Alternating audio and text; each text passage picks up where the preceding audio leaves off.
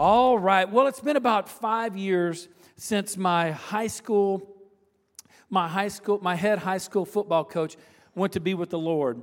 His name is Coach David Moore. He was a truly godly man, a great leader in the community, and a great example for all the students that he led. My junior year in high school, he was the head coach of our rival high school, and my junior year in high school, he transferred and became the head coach at our high school, which was absolutely, a rivalry.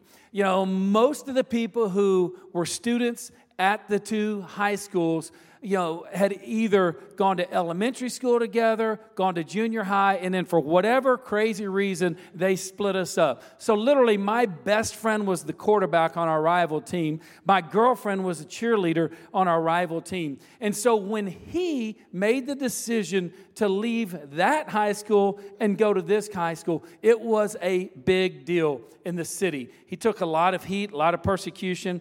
I'm sure it was tough on him. I remember in my senior year, the very last game that we played, it was against, our rivals. And for 12 months, all my rival school and those players had circled this date, and they were out for revenge. You could just imagine. Now, I know there was a lot of pressure on our coach, but we felt confident that things were going to go fine. We felt confident that we could win. And so that Friday night, we all came together, and it was a huge crowd. It was a big, big game. Everybody was there. They're wanting to see what's going on with these two, looks like evenly matched teams on paper.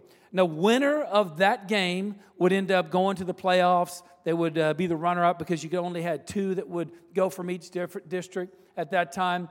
And the loser would go home and would go home big time, all right?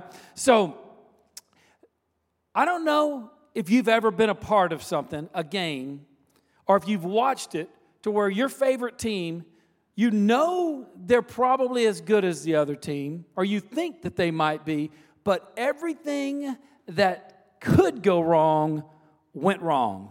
You ever been a part of something like that? Well, this was a very inopportune time for that to happen, but it happened, okay? We had our quarterback lays it in our wide receiver's hands across the middle, and it just tips up, lands in a defensive back's hands, goes for 6, picks 6. Punts blocked, run for touchdowns. We couldn't block. We couldn't tackle. We couldn't run. We couldn't pass. We had turnovers. In every facet of the game, we got beat. Even our water boy got beat by their water boy. I'm telling you, it was bad, bad, bad. At the end of the night, we had lost the game.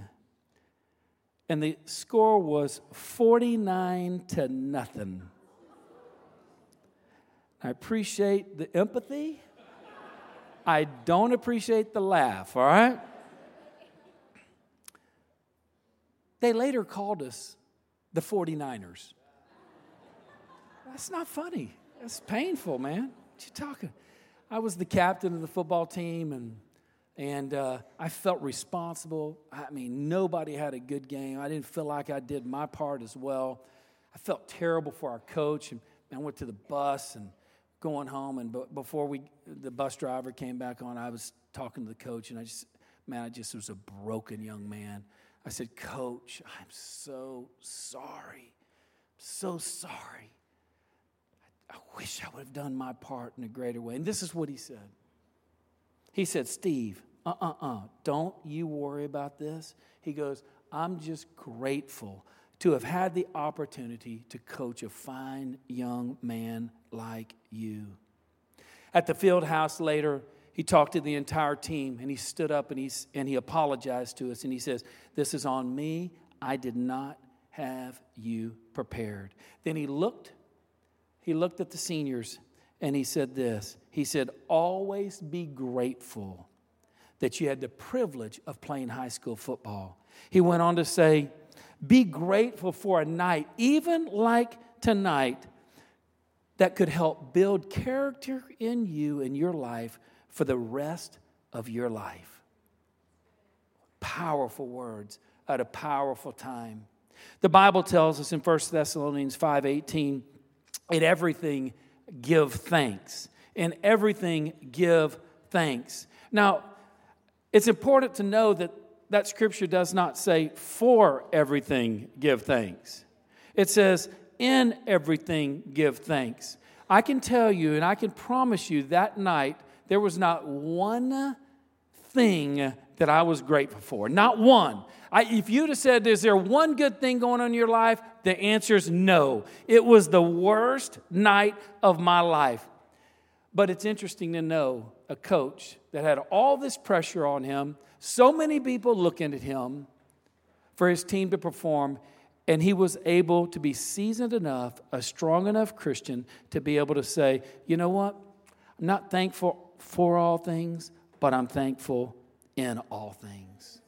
I just sense even before we start this morning, I think there's some people that are watching us, that are listening right now, that you've experienced a big loss in your life. Maybe way more important than some high school football game. Maybe you've experienced a loss in your marriage, a loss in a relationship, a loss of a loved one, a loss of a job. Whatever that big loss is to you, I want to tell you today that there's life after your loss. There is life after your loss. God has plans for you. He can use this.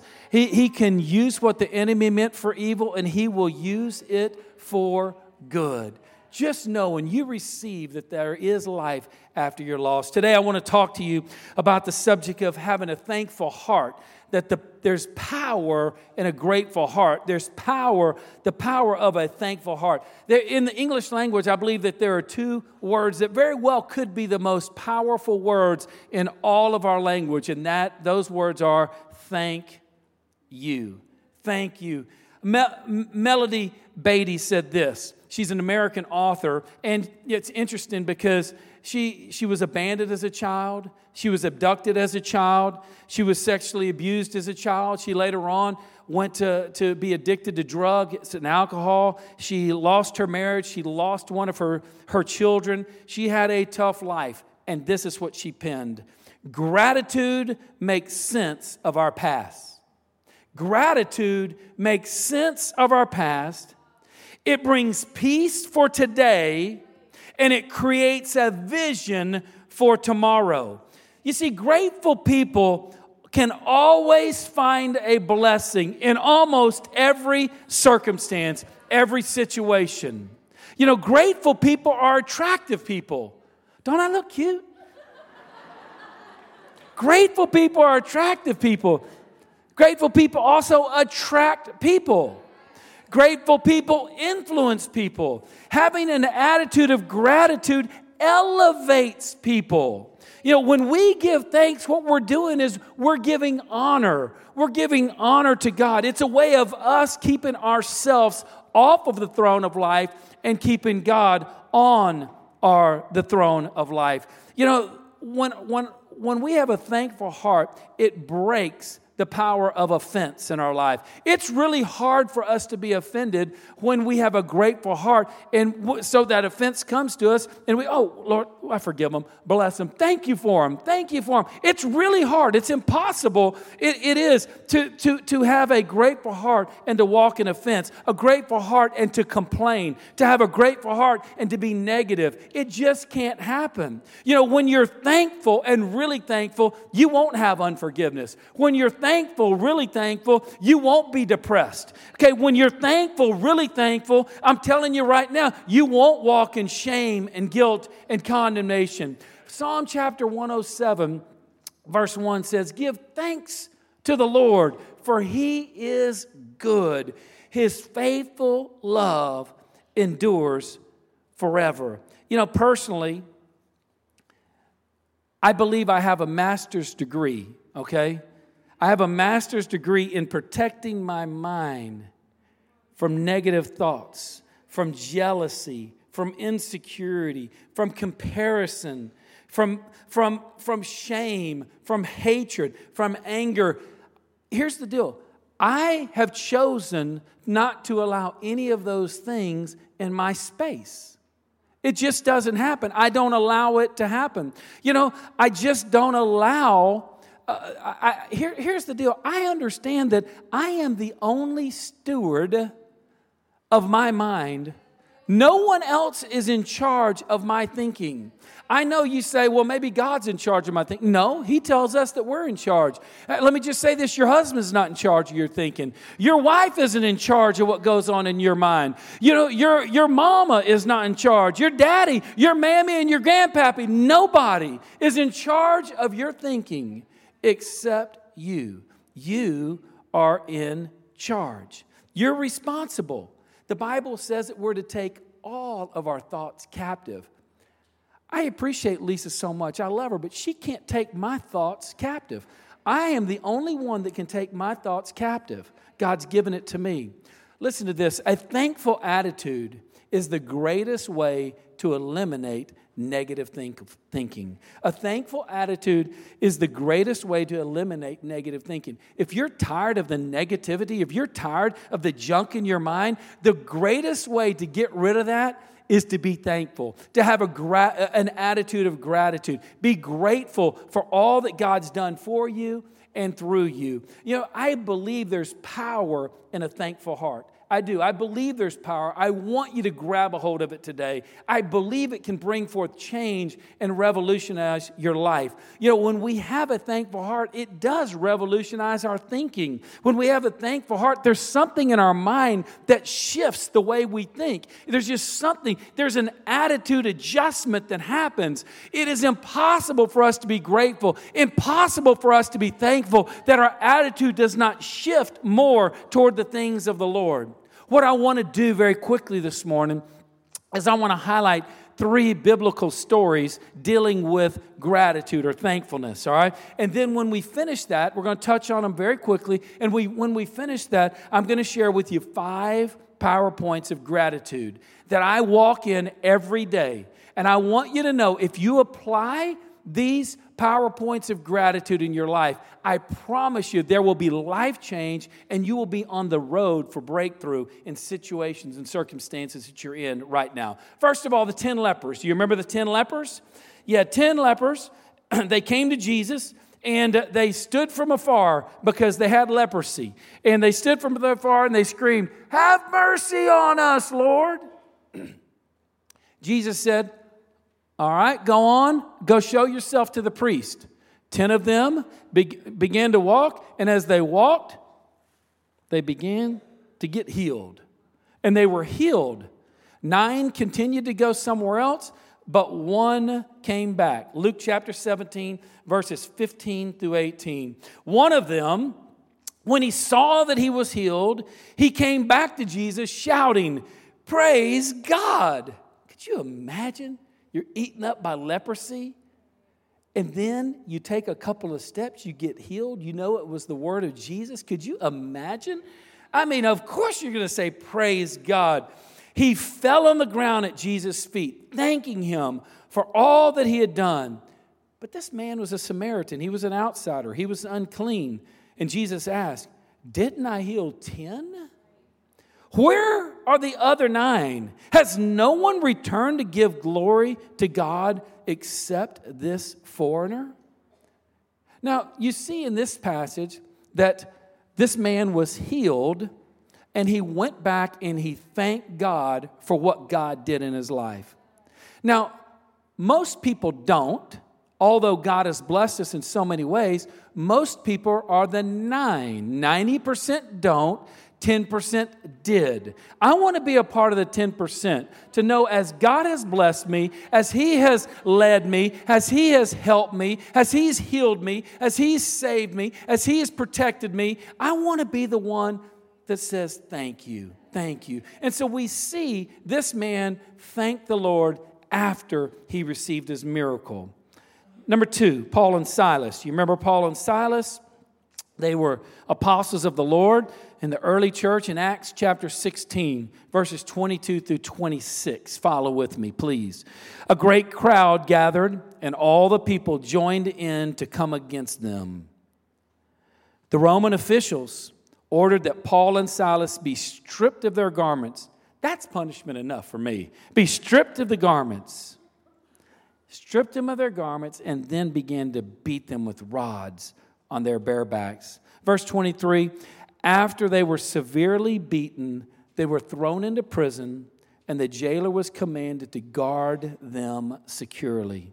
So the jailer placed them in the innermost cell of the prison and had their feet bound and chained. Paul and Silas, undaunted. I love that. I don't know if I'm there. I'm naked. I'm beaten. I'm battered. I'm falsely accused. And I'm thrown in jail. And the scripture says, they were undaunted. And they prayed in the middle of the night, and they sang songs of praise to God. I could just imagine obviously Jesus had just died, rose from the dead, and ascended. Their lives had been totally changed. They had been saved by the power of the blood of Jesus. It was all fresh and new to them. And I could just imagine they were like, yeah, this kind of stinks right here where we are. But oh my goodness, what Jesus has done for us. Oh my goodness, I was lost, but now I'm found. I was blind, but now I see. Thank you, Lord Jesus. Thank you. Thank you. Oh, we worship you. We praise you. I can see this is what they were doing. And it was strange to the prisoners. It was foreign to them. And all the prisoners, they were listening to them worship. Suddenly, a great earthquake shook the foundations of the prison. All at once, every prison door flung open, and the chains of all the prisoners came loose. Now, in the 10 lepers, we see the one came back and thanked the Lord because God had done something great for him. Now, Paul and Silas are thanking the Lord smack dab in the middle of what's going on.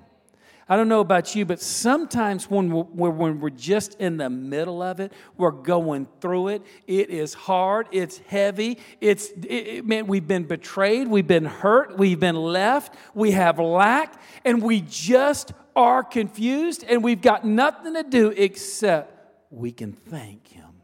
That is what Paul and Silas did. They thanked Him. I remember as my kids were a little bit younger and they were in our home, in a 2-year span of time, we had 2 water leaks at our house. If any of you have ever had a water leak, you'll understand it is a pain, all right? Because first of all, everything that the water touches, it damages. You've got to pull it out and get rid of it. And then you deal with the insurance company, and the insurance company, I know, God bless insurance people, but they don't want to pay. You've got to take, it's a hassle. Then you get the construction going, and then you got workers in your house for another, 6 months doing whatever it is. And it's a pain. We had 2 of those in 2 years. Now, I would say, granted, that even though we did have those, each time the insurance gave us plenty of money to be able to upgrade. And so Lisa loved those upgrades of the house, And so she definitely looked at that as a positive thing. And I was done. I was done upgrading. I was done with water. And I remember a few months later, after we'd been settled and everything, my youngest daughter, Sarah, comes back in the back. Daddy, are we supposed to have water on the floor in the living room? I'm like, what? And I go in there, and it was like a creek coming through. Water everywhere. My hot water heater was just going over all in. And I'm like, I cannot tell you. I knew what the first time. I knew what it was like the second time. And I knew what it was going to be like the third time. And I was furious. You did not want to see Pastor Steve that day. I was so upset. I was just about to pop, okay? I was going to lose it. And Lisa saw that. She says, hey, kids, let's go on in the other room. And like a good mama does to protect her kids. And then she, comes back in. It's going to be okay. And I am red-faced and everything. I did not know what to do. I was just infuriated and disgusted. And I was like, and so all I knew to do, I have no idea why I did it, but Lisa's right next to me. And I spit on the floor. Lisa said, did you just spit on the floor? And I'm like, yes, I did, and you better be glad that I ain't cussing right now. I was so mad. About 30 seconds later, I hear Lisa kind of separates, and I hear her, and I listen. What is she saying? Lord, thank you. Thank you, Lord, for my new granite countertops. Thank you, Lord, for my new hardwood floors, hand-scraped floors.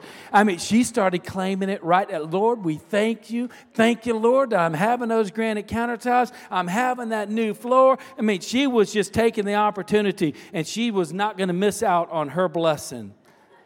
I just want you to know, I wasn't thanking God for anything, and at the time, I wouldn't even thank God for my wife. I'll tell you that right now. Yes, it took about a year dealing with the insurance, with the construction, with all the house and all that. But Lisa got her hand-scraped hardwood floors and her granite countertop because she was believing, she was choosing to be thankful in the midst of. If it had anything to do with me, we would have lost our entire house. Okay, that's what my attitude was like. It was not good at all. Thirdly, King Jehoshaphat. So it's important to see the lepers. That the leper, he came back after, okay, he was healed, after he was delivered, okay. Paul and Silas, we see in the midst of what they were going through, they were thankful and they were praising God. And we see here with King Jehoshaphat, you're going to see that they were literally thanking God in advance of the breakthrough, in advance of the deliverance. They were surrounded. Judah was surrounded on all sides. They had multiple enemies that were surrounded them. There was imminent doom. There was no way out. It was done. They fasted, they prayed, they got a word from the Lord. And in 2 Chronicles chapter 20, Jehoshaphat appointed men to sing to the Lord and to praise him for the splendor of his holiness. That's good. Let's praise the Lord, okay? Let's put them on the side. No, put them in the head of the army. And so you've got these singers, these worshipers, according to what God said. Put your worshipers out front. And so they put them out front but as they were going to battle. And the point I want you to see is, what were they singing? What were they saying? What were they praising God for? And they were saying, give thanks to the Lord, for his love endures forever. They're getting ready to get slaughtered. Anybody would look with the naked eye and would say, it's over, it's done, your history. But there is a nation of people that got a word from the Lord, and they stood and they said, oh, no, that's not going to happen because God gave us a word. He said he's going to fight the battle. So we're thanking him in advance for the breakthrough. And so there are times that what we have to do is we thank God in advance for the breakthrough. We've got stuff on the horizon. We've been given a bad report. There's a relationship that broke. There was a loss in our lives. And we have to look at it and go, Lord, I know you want, it's your will for this to happen. Thus, what we need to do is we need to begin to thank him in advance for the breakthrough. 5 power points of gratitude, and we'll be done. 5 power points of gratitude. First of all, giving thanks ushers us into the presence of God. I want you to incorporate these in your life. I want you to write them down. When we thank God, okay, it ushers the presence of God in our life. The temple in the Old Testament is where the presence of God was, and it says that we enter, in Psalm 100, we enter his gates with thanksgiving. How do we come into his presence? With thanksgiving. Psalm 95:2 says, let us come before who? His presence. How? Through thanksgiving. And so when we thank him, okay, we invoke the presence of God in our life. Secondly, giving thanks provides breakthrough. It provides breakthrough. You know, so we see that thanksgiving ushers his presence into our life. And when we have the presence of God, we have his power. When we have the power of God, he is a master at breakthrough. And so you need to write these initials down. TPP. All right. Thanks. All right. Leads to presence, which leads to power. And when you got thanksgiving and you've got his presence, you've got his power, and now you have an equation or a recipe for breakthrough in your life, all right? And it all starts with thanking God. Thirdly, those who complain they remain. Those who complain, they remain. There's usually no breakthrough for complainers. I'm just telling you, just in the history that I have had, in the experience I've had in ministry, most of the time, complainers don't get breakthrough. God honors faith. God honors gratitude. God honors people who believe in advance for the breakthrough. You know, but what happens when we complain, it literally gives the devil room in our lives. The word complain means to stay overnight. My question to you is, if you don't like where you are right now, okay, do you want to stay overnight where you are? If you do, just complain, because that's what it means, because those who complain remain. The Israelites, when they had the deliverance from Egypt and it was so excited, they exited and they're all going, and man, they had about an 11-day journey to the promised land. But as we know, they roamed in the wilderness for 40 years. The Bible tells us specifically why that was. It wasn't because they couldn't make it there. It was because God wouldn't let them there, because they complained, they grumbled, and they disputed. See, those who complain remain. Philippians 2:14, do everything without complaining and arguing. Number 4, focus on what you have, not what you don't have. Oh my goodness. They have that car and I don't have that car. They get to go on vacations. I don't get to. Stop it. Just focus on what you have and be thankful. Bless other people. Praise God that they have that. Lord, thank you. Thank you that they can do that. Lord, I'm grateful for what I have here, what you've blessed me with. You know, Lisa is more of an emotional, verbal processor, okay? And I'm not. And so, with Lisa's sensitive nature, she loves the Lord. She feels for everybody and everything, and she wants to communicate with that. So there'll be times where she'll ask me questions like, what do you think about this? What are you thinking about this? Or, or how do you feel about that? Or, what happened? And wants to evaluate what happened. And I look at her and go, well, I don't. And she goes, what do you mean I don't? You don't. I'm like, I don't think about it. And I feel a little ungodly because she's feeling it and praying. And I'm like, She goes, well, why not? Because it makes me feel bad. I feel bad. She goes, well, it makes me feel bad too. And I'm like, well, then why are you thinking about it? The Enneagram 7, not that I even know how to say the name, okay? Enneagram, whatever. But someone said that I was a 7, and they told me that it had to do with avoiding pain. And my question is, if it's painful and it makes you feel bad, should we all be number 7s? I mean, it's just normal. The scripture says that we can take every thought captive to the obedience of Christ. You can take all your thoughts captive to the obedience of Christ. Don't allow the enemy to come with stinking thinking and take over your mind, over your thoughts, because your life is led by your thoughts and by your words. Romans chapter 12:2, it says, do not be conformed to the pattern of this world, but be transformed by the renewing of your mind. Don't be conformed by this world. Be transformed by the word. Be transformed by your mouth. Be transformed by your attitude. Be transformed by your gratitude. You see, if you transform your mind, God will transform your life. He will. When I was in 4th grade, my whole family moved to a strange state. They call it Louisiana. And so my dad was the CEO of the hospital there. In his first year there, he had a task, and he had to deal with some very powerful people in the hospital that were doing some unethical things that were lining their pockets, and he had to stop it. Over the years, he was hugely successful in the hospital. Also, my family, mom and dad, were leaders in the largest Protestant church in the city, and my 4 sisters and I were locked and loaded in school activities, community activities.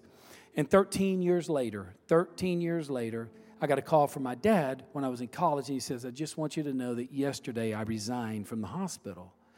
And he told me, he said, the reason I resigned is because some of the people that I didn't even know any of this stuff, and he was telling me about it, that there was a power struggle. Some of the people that I had to stop when I first got there, they finally got, half of the board to go with them.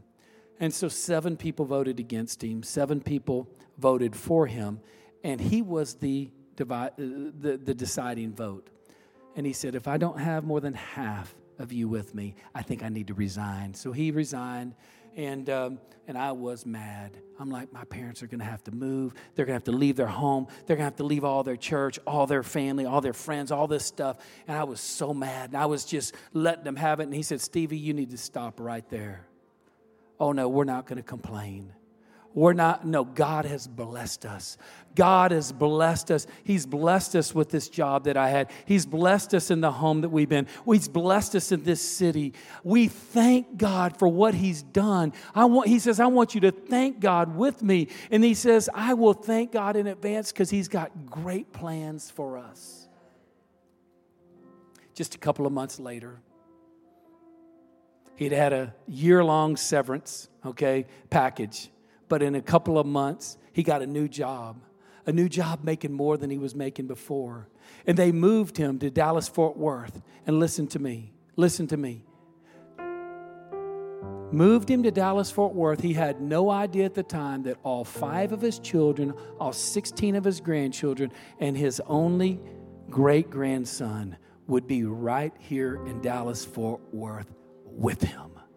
Because a man was willing to thank the Lord in the midst of what he was going on. God's got great plans for you. Can we just thank Him today? Thanks for listening to the Church 1132 broadcast. You can join us live every Sunday during our worship experience or at church1132.com.